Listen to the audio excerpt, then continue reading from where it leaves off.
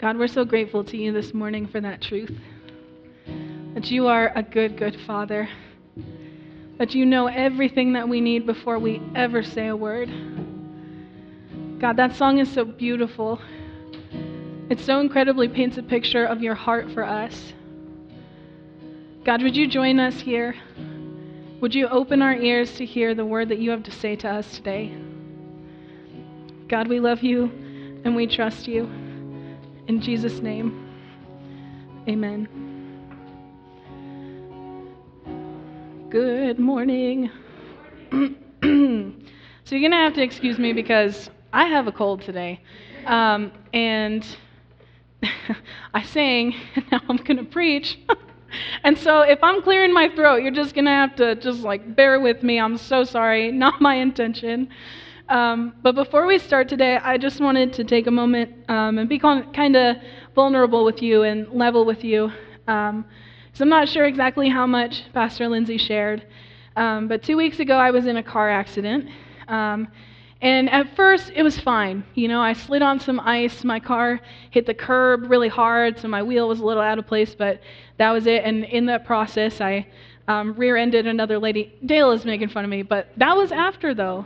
It was a little after. It was much worse. Whatever. Dale is just ruining my vulnerable moment here. Dale. Okay, great. So I was in a car accident, and we were in the process of getting my car from that accident into a parking lot so that it wouldn't be, in the way and that nobody would hit me. And Dale had just tied the tow strap to the bottom front of my car. He had been underneath my car. And we started to pull it, and I got out of my car because it was freaking me out. I needed somebody else to sit in the driver's seat. And as I stepped out of my car, I saw another car coming toward us. And I tried to run, and I slipped on the ice, and I fell.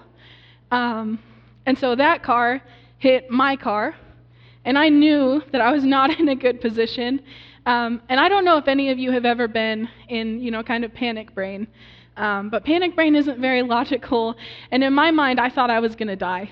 I said, surely this is not the position that I want to be in when a car is coming my way. And I am scrambling, trying to get my grip on the ice, trying to move myself out of the way, and all I hear is the crunching of metal in my ears. And I hear that car hit my car, and I know how hard I hit that curb, and so I knew how hard he was going to hit my car, and he hit me too. And of course, like the hard-headed woman that I am, for those of you who know me, I popped right up after I said, I'm good, we're good, I'm fine, I was sobbing, I was crying, I was terrified, because I thought that I was going to die. And I popped up and I said, I'm fine, and I just burst into tears. But I need you to know this, because this is where this sermon is coming from this morning. Having gone through that, where I didn't think I was going to walk away from that accident, it kind of changed things for me. It changed my perspective on what we're doing here. It changed my perspective on my own call. And it certainly changed my perspective on my sense of purpose. And so before we start today, this is a freebie, and I just need you to know, every single one of us is here on purpose.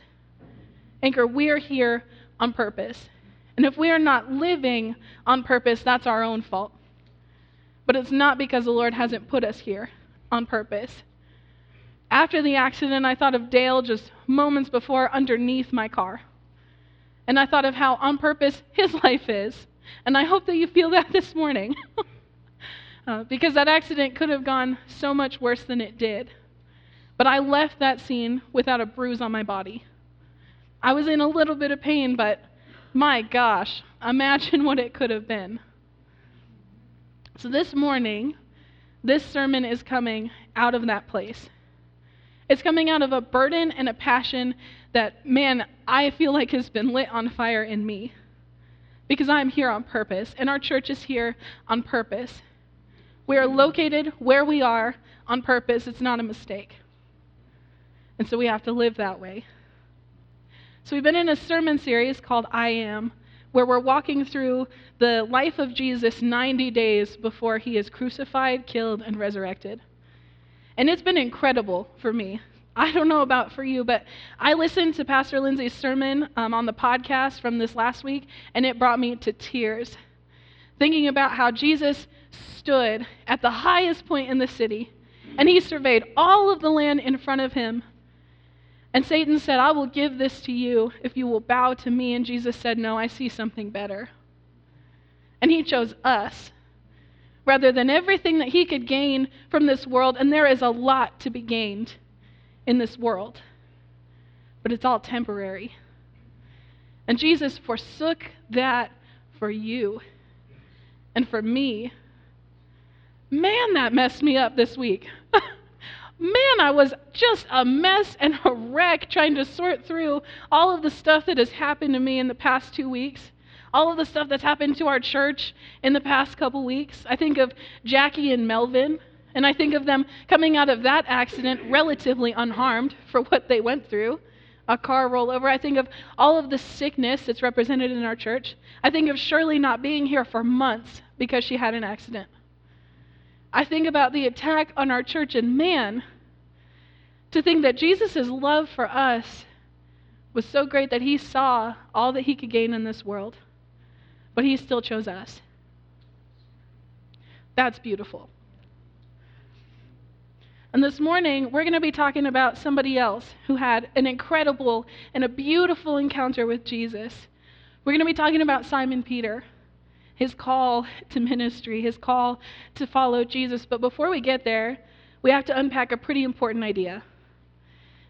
So after where Lindsay stopped last week was that Jesus had gone through the temptation from Satan, where he was walking in the wilderness and where all of these things came up, and he had a choice to make. Am I going to live for myself, or am I going to live for a greater purpose? Am I going to live out the plan that the Lord has set before me? Am I going to live out my call? And he chose right.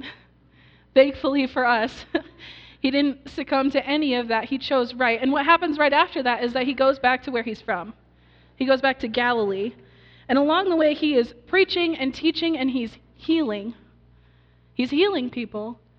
And so we see Simon Peter, right? So it's kind of like this. Like Jesus is walking along the road, preaching, teaching, but he's also preaching in synagogues, which are essentially our today version of churches, right? So he's going all about the land that he was from. And people are inviting him to lunch after church. You know how you do? You invite the pastor to lunch after church. People are doing that to Jesus. Okay, and then there's one day, Simon Peter, who we'll talk about, we'll get to his story in a second, but Simon Peter invites him to lunch. And so they're walking down the road, and he says, kind of an ulterior motive here. My mother-in-law is really sick. We think she's going to die. And I know that you've been healing people, and so I'm just wondering if, maybe you could, do me a solid, Jesus. After I bought lunch, could you, heal my mother-in-law? And this story happens in Luke 4, if you're interested in reading that one. Right, and so Jesus does.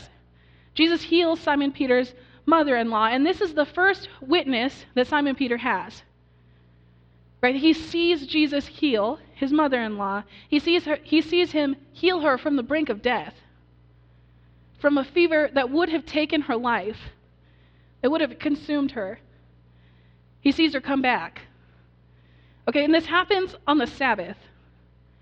And I need you to just tuck that away. I know all of us have that little, filing cabinet in our brains where we keep little information that our pastor tells us to tuck away. Put this there. Okay, this happened on the Sabbath. And that's relevant to another story that we'll talk about down the road. Okay, but in Jewish traditional culture, that's kind of a no-no. Because the priests, they considered that work. And you're not supposed to work on the Sabbath. He healed her on the Sabbath. And so it's kind of like a hush deal. It's kind of like one of those things that, we're not supposed to talk about in public, but it did happen, but not in front of the, company. Okay, so right after he heals Simon Peter's mother-in-law, we see this in Luke 4, verse 40. At sunset, the people brought to Jesus all who had various kinds of sickness, and laying his hands on each one, he healed them. Let's read that again. At sunset, the people brought to Jesus all who had various kinds of sickness, and laying his hands on each one, he healed them. And that doesn't sound very significant to us other than the fact that he was healing. Right? But that phrase, laying his hands on them, he healed them, that is significant. And I'll tell you why. Because the first century Jewish culture equated sin with sickness. And so if somebody had an ailment, a broken leg even, it's because they were sinful. It's because there was some kind of sin in their lives that caused them to break their leg. It's because there was some kind of sin in their lives that manifested itself in leprosy. And so these people were untouchable. Have you ever gotten a paper cut? Could you imagine an isolated culture where you get a paper cut and suddenly people are looking at your life and saying, I wonder what sin is going on behind closed doors. And so it's significant that Jesus is touching people, because they believed that to touch a person who was sick would transfer their sickness and their sin to you. So I couldn't help my mother. She was sick because I didn't want to be unclean. I didn't want to be sinful. I didn't want to get sick myself. And so picture what this image is saying to these people. That Jesus of Nazareth is touching people. And not only are they coming away healed, he isn't leaving sick. That's incredible. And I wonder if this Jesus of Nazareth can touch the sick and not become sick, what that means about him and sin. And I wonder if this means that he has something to do with my relationship with God. See, this is incredible. It's revolutionary. Because the people at the time believed that God distanced himself from sin. They believed that he kept himself away because he didn't want to deal with their sin. But rather than playing into this cultural idea, Jesus, just like we talked about last week, he flips it upside down. And he says, actually, being a sinner is a prerequisite of following me.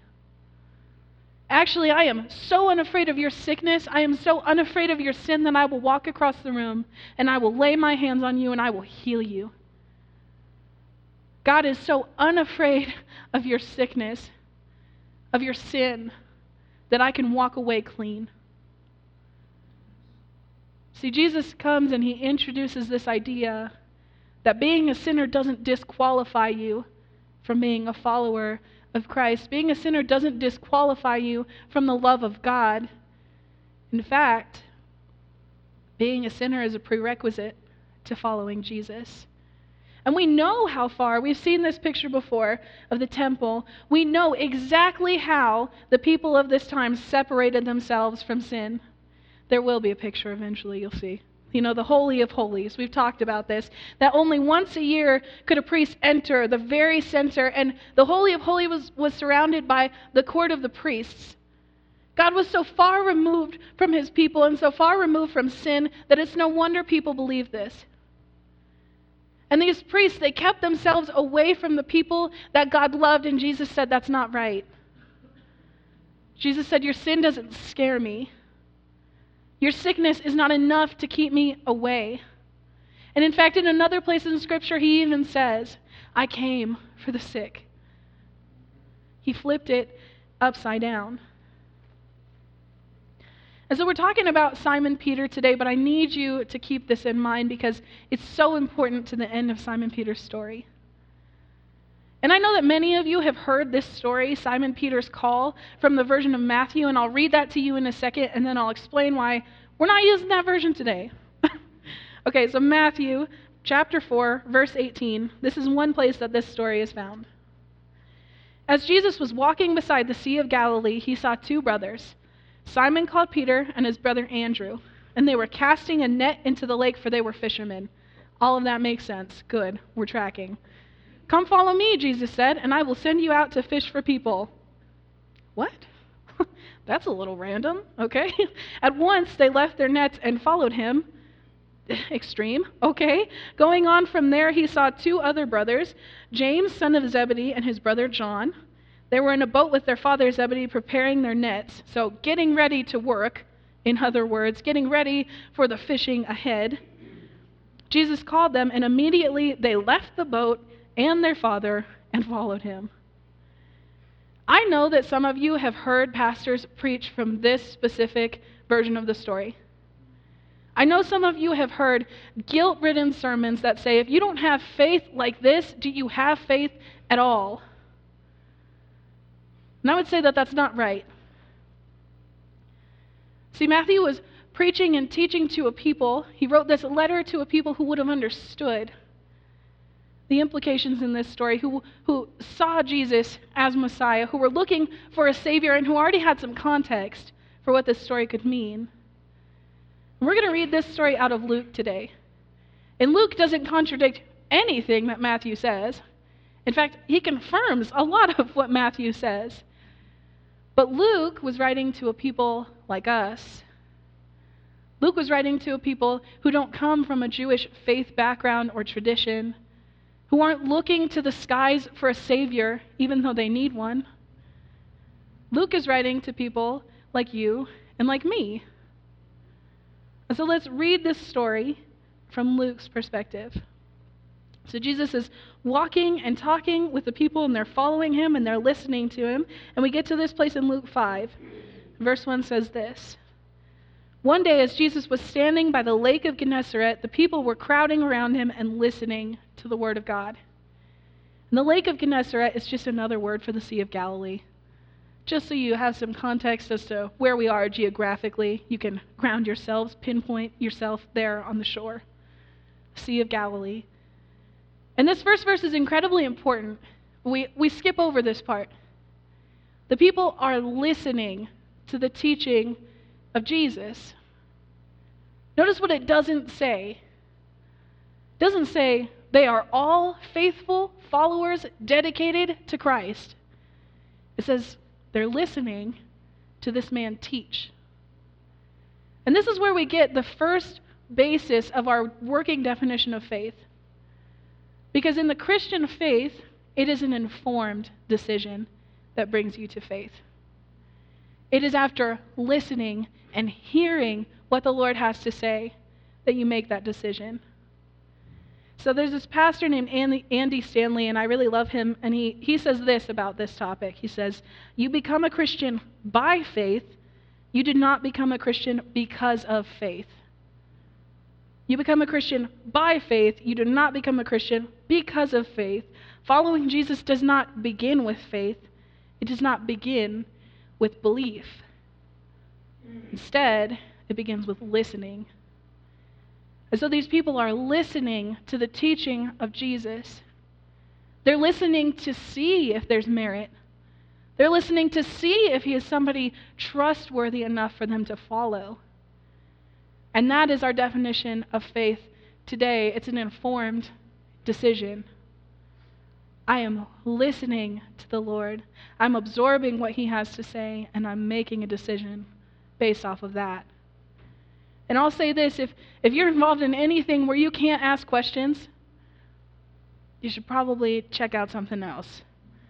You know, if your home church is a church where you can't ask questions about Jesus and you can't ask questions about what the pastor is preaching, you need to leave. Because the Christian faith tradition has its roots in listening, in asking questions, in weighing a decision. And that's just verse 1. We could go home. You know, we could never talk about Simon Peter and we could leave with that. We won't. Just a heads up, there's more. But that's just verse 1. Let's look at verse 2. He saw at the water's edge 2 boats, Jesus, left there by the fishermen who were washing their nets. And Jesus got into one of the boats, the one belonging to Simon Peter, and asked him to put out a little from shore. And then he sat down and taught the people from the boat. So this group of fishermen who were washing their nets included Simon Peter, whose mother-in-law Jesus had already healed. So he already had some kind of working knowledge of who this man Jesus is. And I'm sure that as they're washing their nets, you know, taking out the beer cans and the shoes that they found at the bottom of the Sea of Galilee, that they're listening along with the rest of this crowd, that they're hearing the teaching of Jesus, that they're seeing him just interact with this huge crowd of people. And Scripture tells us that eventually this huge crowd of people had backed Jesus' heels right up to the shoreline. That lapping at his heels as he was teaching was the water. And Jesus says, there's nowhere for me to go. And so he climbs on Simon Peter's boat. See, and this is really the beginning of Simon Peter's story. Because Simon Peter had been listening to the teaching of Jesus. And so when Jesus says, hey, will you put out a little bit from shore? He says, yeah, I can do that. He says, I see that you've got a crowd here and the people in the back can't really hear you that well, so yeah, I can do that. And Jesus continues to teach the people from Simon Peter's boat. Verse 4, when he had finished speaking, he said to Simon, put into deep water and let down the nets for a catch. When he had finished speaking. In other words, after Simon Peter had heard him teaching for quite a time, when he was done, then Jesus asked him to put down his nets. After he had already seen the miraculous healing of his mother-in-law, then Jesus asks him, Simon Peter, lower your nets. And Simon answered, Master, we've worked hard all night and haven't caught anything, but because you say so, I will let down the nets. Now the first part of this, honestly, if you're Peter, what are you thinking? You're thinking, who is this carpenter? You know, you get on my boat without permission, and you ask me to put out from shore, and Jesus, that's fine. I owe you that much because you healed my mother-in-law. It's fine. You know, I can do that much for you, but now you're asking me to row out into water after I've caught nothing all night long, and this is my profession. Now you, some carpenter, are asking me to put out my nets in the wrong place in the lake at the wrong time of day. Where do you get off? You know, if that were me, that's what I would be asking. And notice the word that he uses here for Jesus. He says, Master. What do we know about that word? If somebody called you Master today, what would you think? Like, sure, I guess it's respectful, but it's a little bit cold, isn't it? A little bit distant, like, okay, sure thing, bud. Sure thing, pal. Okay, yeah, I can do that, I guess. Master, right? Respectful, but distant. But he says, but because you say so, I will let down the nets. And this is the real test of the story for people like us. This is really where it starts to get gritty. Right? Because you have said so, I will let down the nets.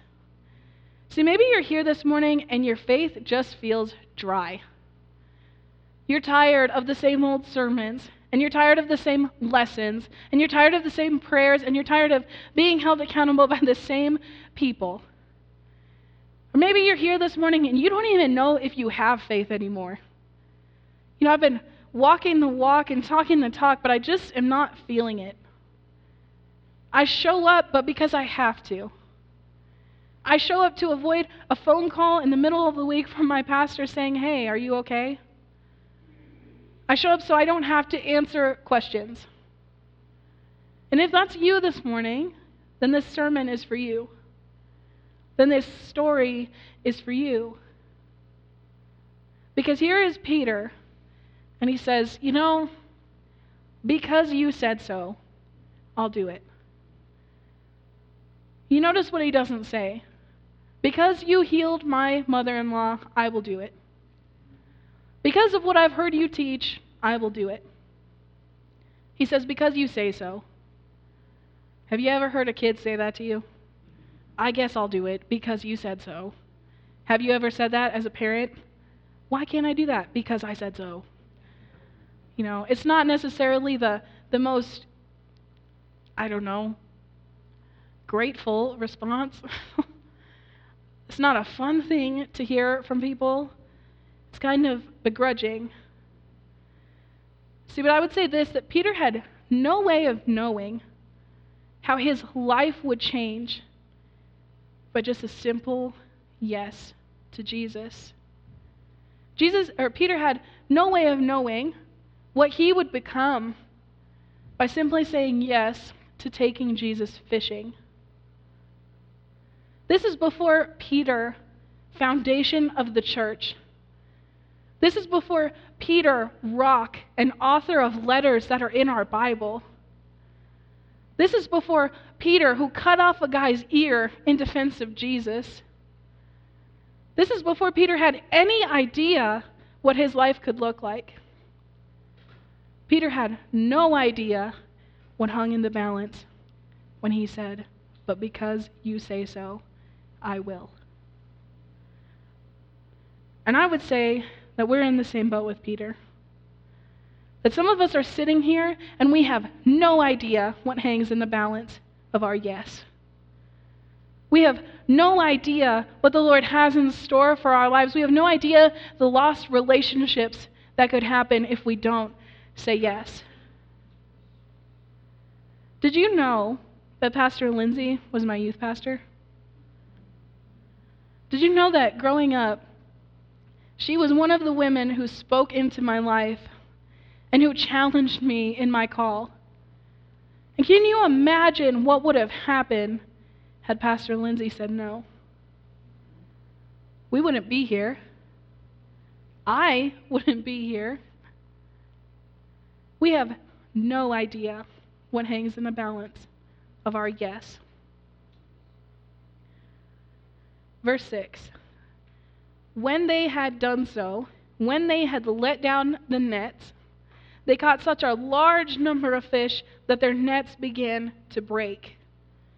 And so they signaled their partners in the other boat to come and help them, and they came and filled the boats so full, 2 boats, that they began to sink. When they had done so, action. When they had taken the step, because listening is never enough of a response to Jesus. It is never enough to hear what he has to say to you and to not take that step. When they had done so, their nets began to break from the amount of fish that they had caught. If you're Peter, what's your next move? Well, thank you so much, Jesus. I'd like to hire you full-time with benefits. I'd like to contact your parents and say, I don't know what's in your genes, but we need more. Right? I'd be climbing up that tree. I'd say, we are rich. We don't have to work forever. But that's not what he says. And truthfully, I laugh at that and I joke about it, but that's probably not how I would have responded. I think I would have responded how Peter does. Verse 8.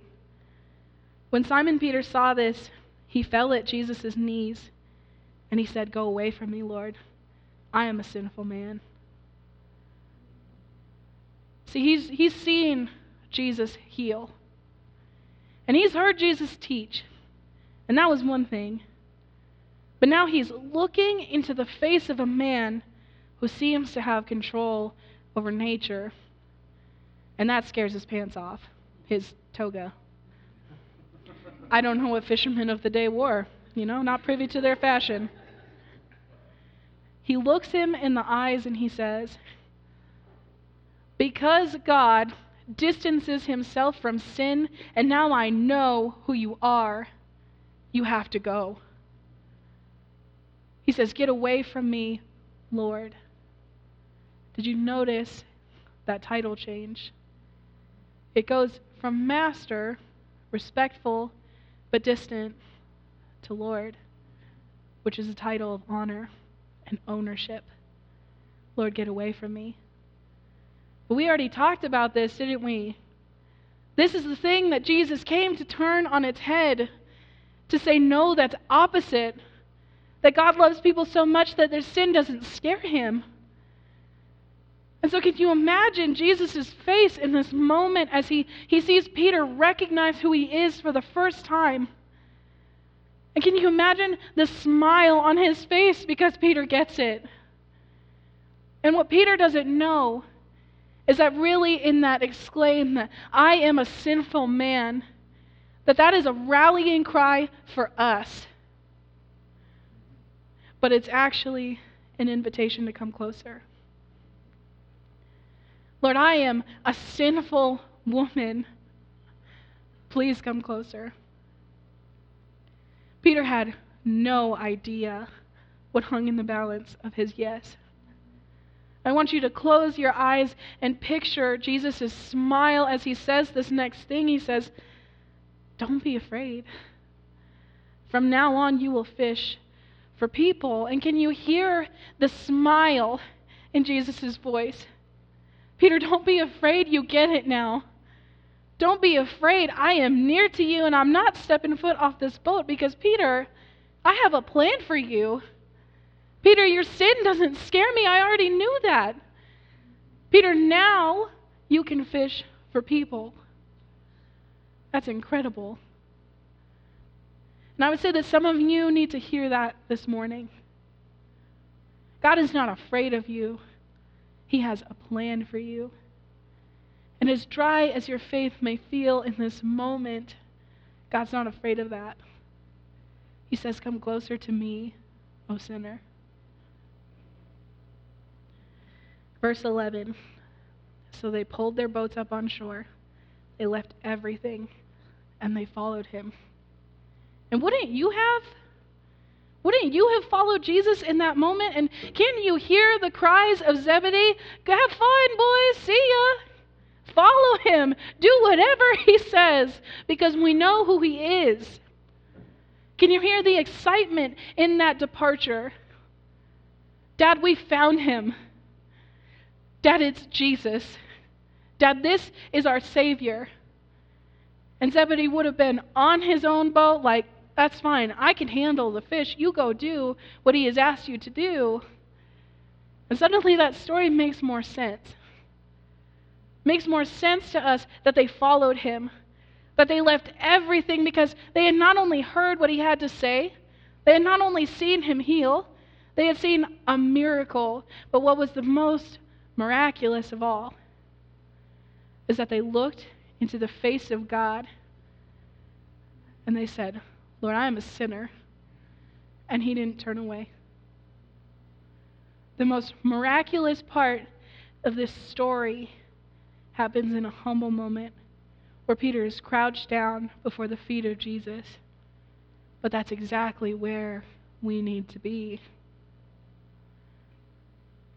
And so for those of you who are struggling this morning, you say, that's a beautiful story, and I can definitely understand why they would follow him, and I totally get it now. But if Jesus would do something like that for me, then I would follow him like that. If Jesus would do something like that for me, then I could get behind it. But he hasn't. Pastor Valerie, he hasn't done something like that for me. He hasn't sunk my boat with a fish load. Because that I can understand. You know what I think Peter would say to you? I think Peter would say, are you kidding me? Are you kidding me? Have you read the letters that I wrote to you? Have you read what I have to say? Have you read what I have seen? And I think that he might read to us from one of those letters, and so I'm going to. 1 Peter chapter 2. When they hurled their insults at him, he did not retaliate. When he suffered, he made no threats. And instead, he entrusted himself to him who judges justly. He himself bore our sins in his body on the cross so that we might die to sin and live for righteousness. By his wounds you have been healed. Are you kidding me? On this side of the crucifixion, you still have questions about who Jesus is. I think he would say, I was there. I was there on the day when our Savior hung from a cross. I was there, and look what he says. While he was hanging on that cross, dying a painful sinner's death, this beautiful, sinless man, he didn't yell like everyone else did. He didn't curse the world. He didn't curse the people who were mocking him. He didn't turn his back on the people who had hung him there. I watched him die, and he didn't threaten anyone. He just took our sin. I watched the physical weight of our sin on his body, and he didn't scream out for death. He took it in humble silence. You don't know what I have seen. And it's by his wounds that you are healed, but still you don't believe. See, I think what Peter would say is, Jesus did something fishy for me, but what he did for you, that was everything. He died for you. And I just want to take this moment to point out that, man, in that moment when Jesus was asking things of Peter, that's not the moment that Peter asked him to walk on water, is it? That comes later. That's the moment where Jesus said to Peter, I know you can do this much. Will you put out a little from shore, and will you let down your net? That's all I'm asking, Peter. See, our steps toward Jesus, they're little. And he works with us, and he knows our hearts. So, Anchor, this morning, what is it that Jesus has been asking you to do, that you have been talking yourself out of for this reason or the other? You said, I can't do that, Jesus. It's too big a step. Can I be honest with you? It's never too big a step. Because Jesus speaks a language that we can understand. And he says to the fishermen, put out a little from shore and let down your net.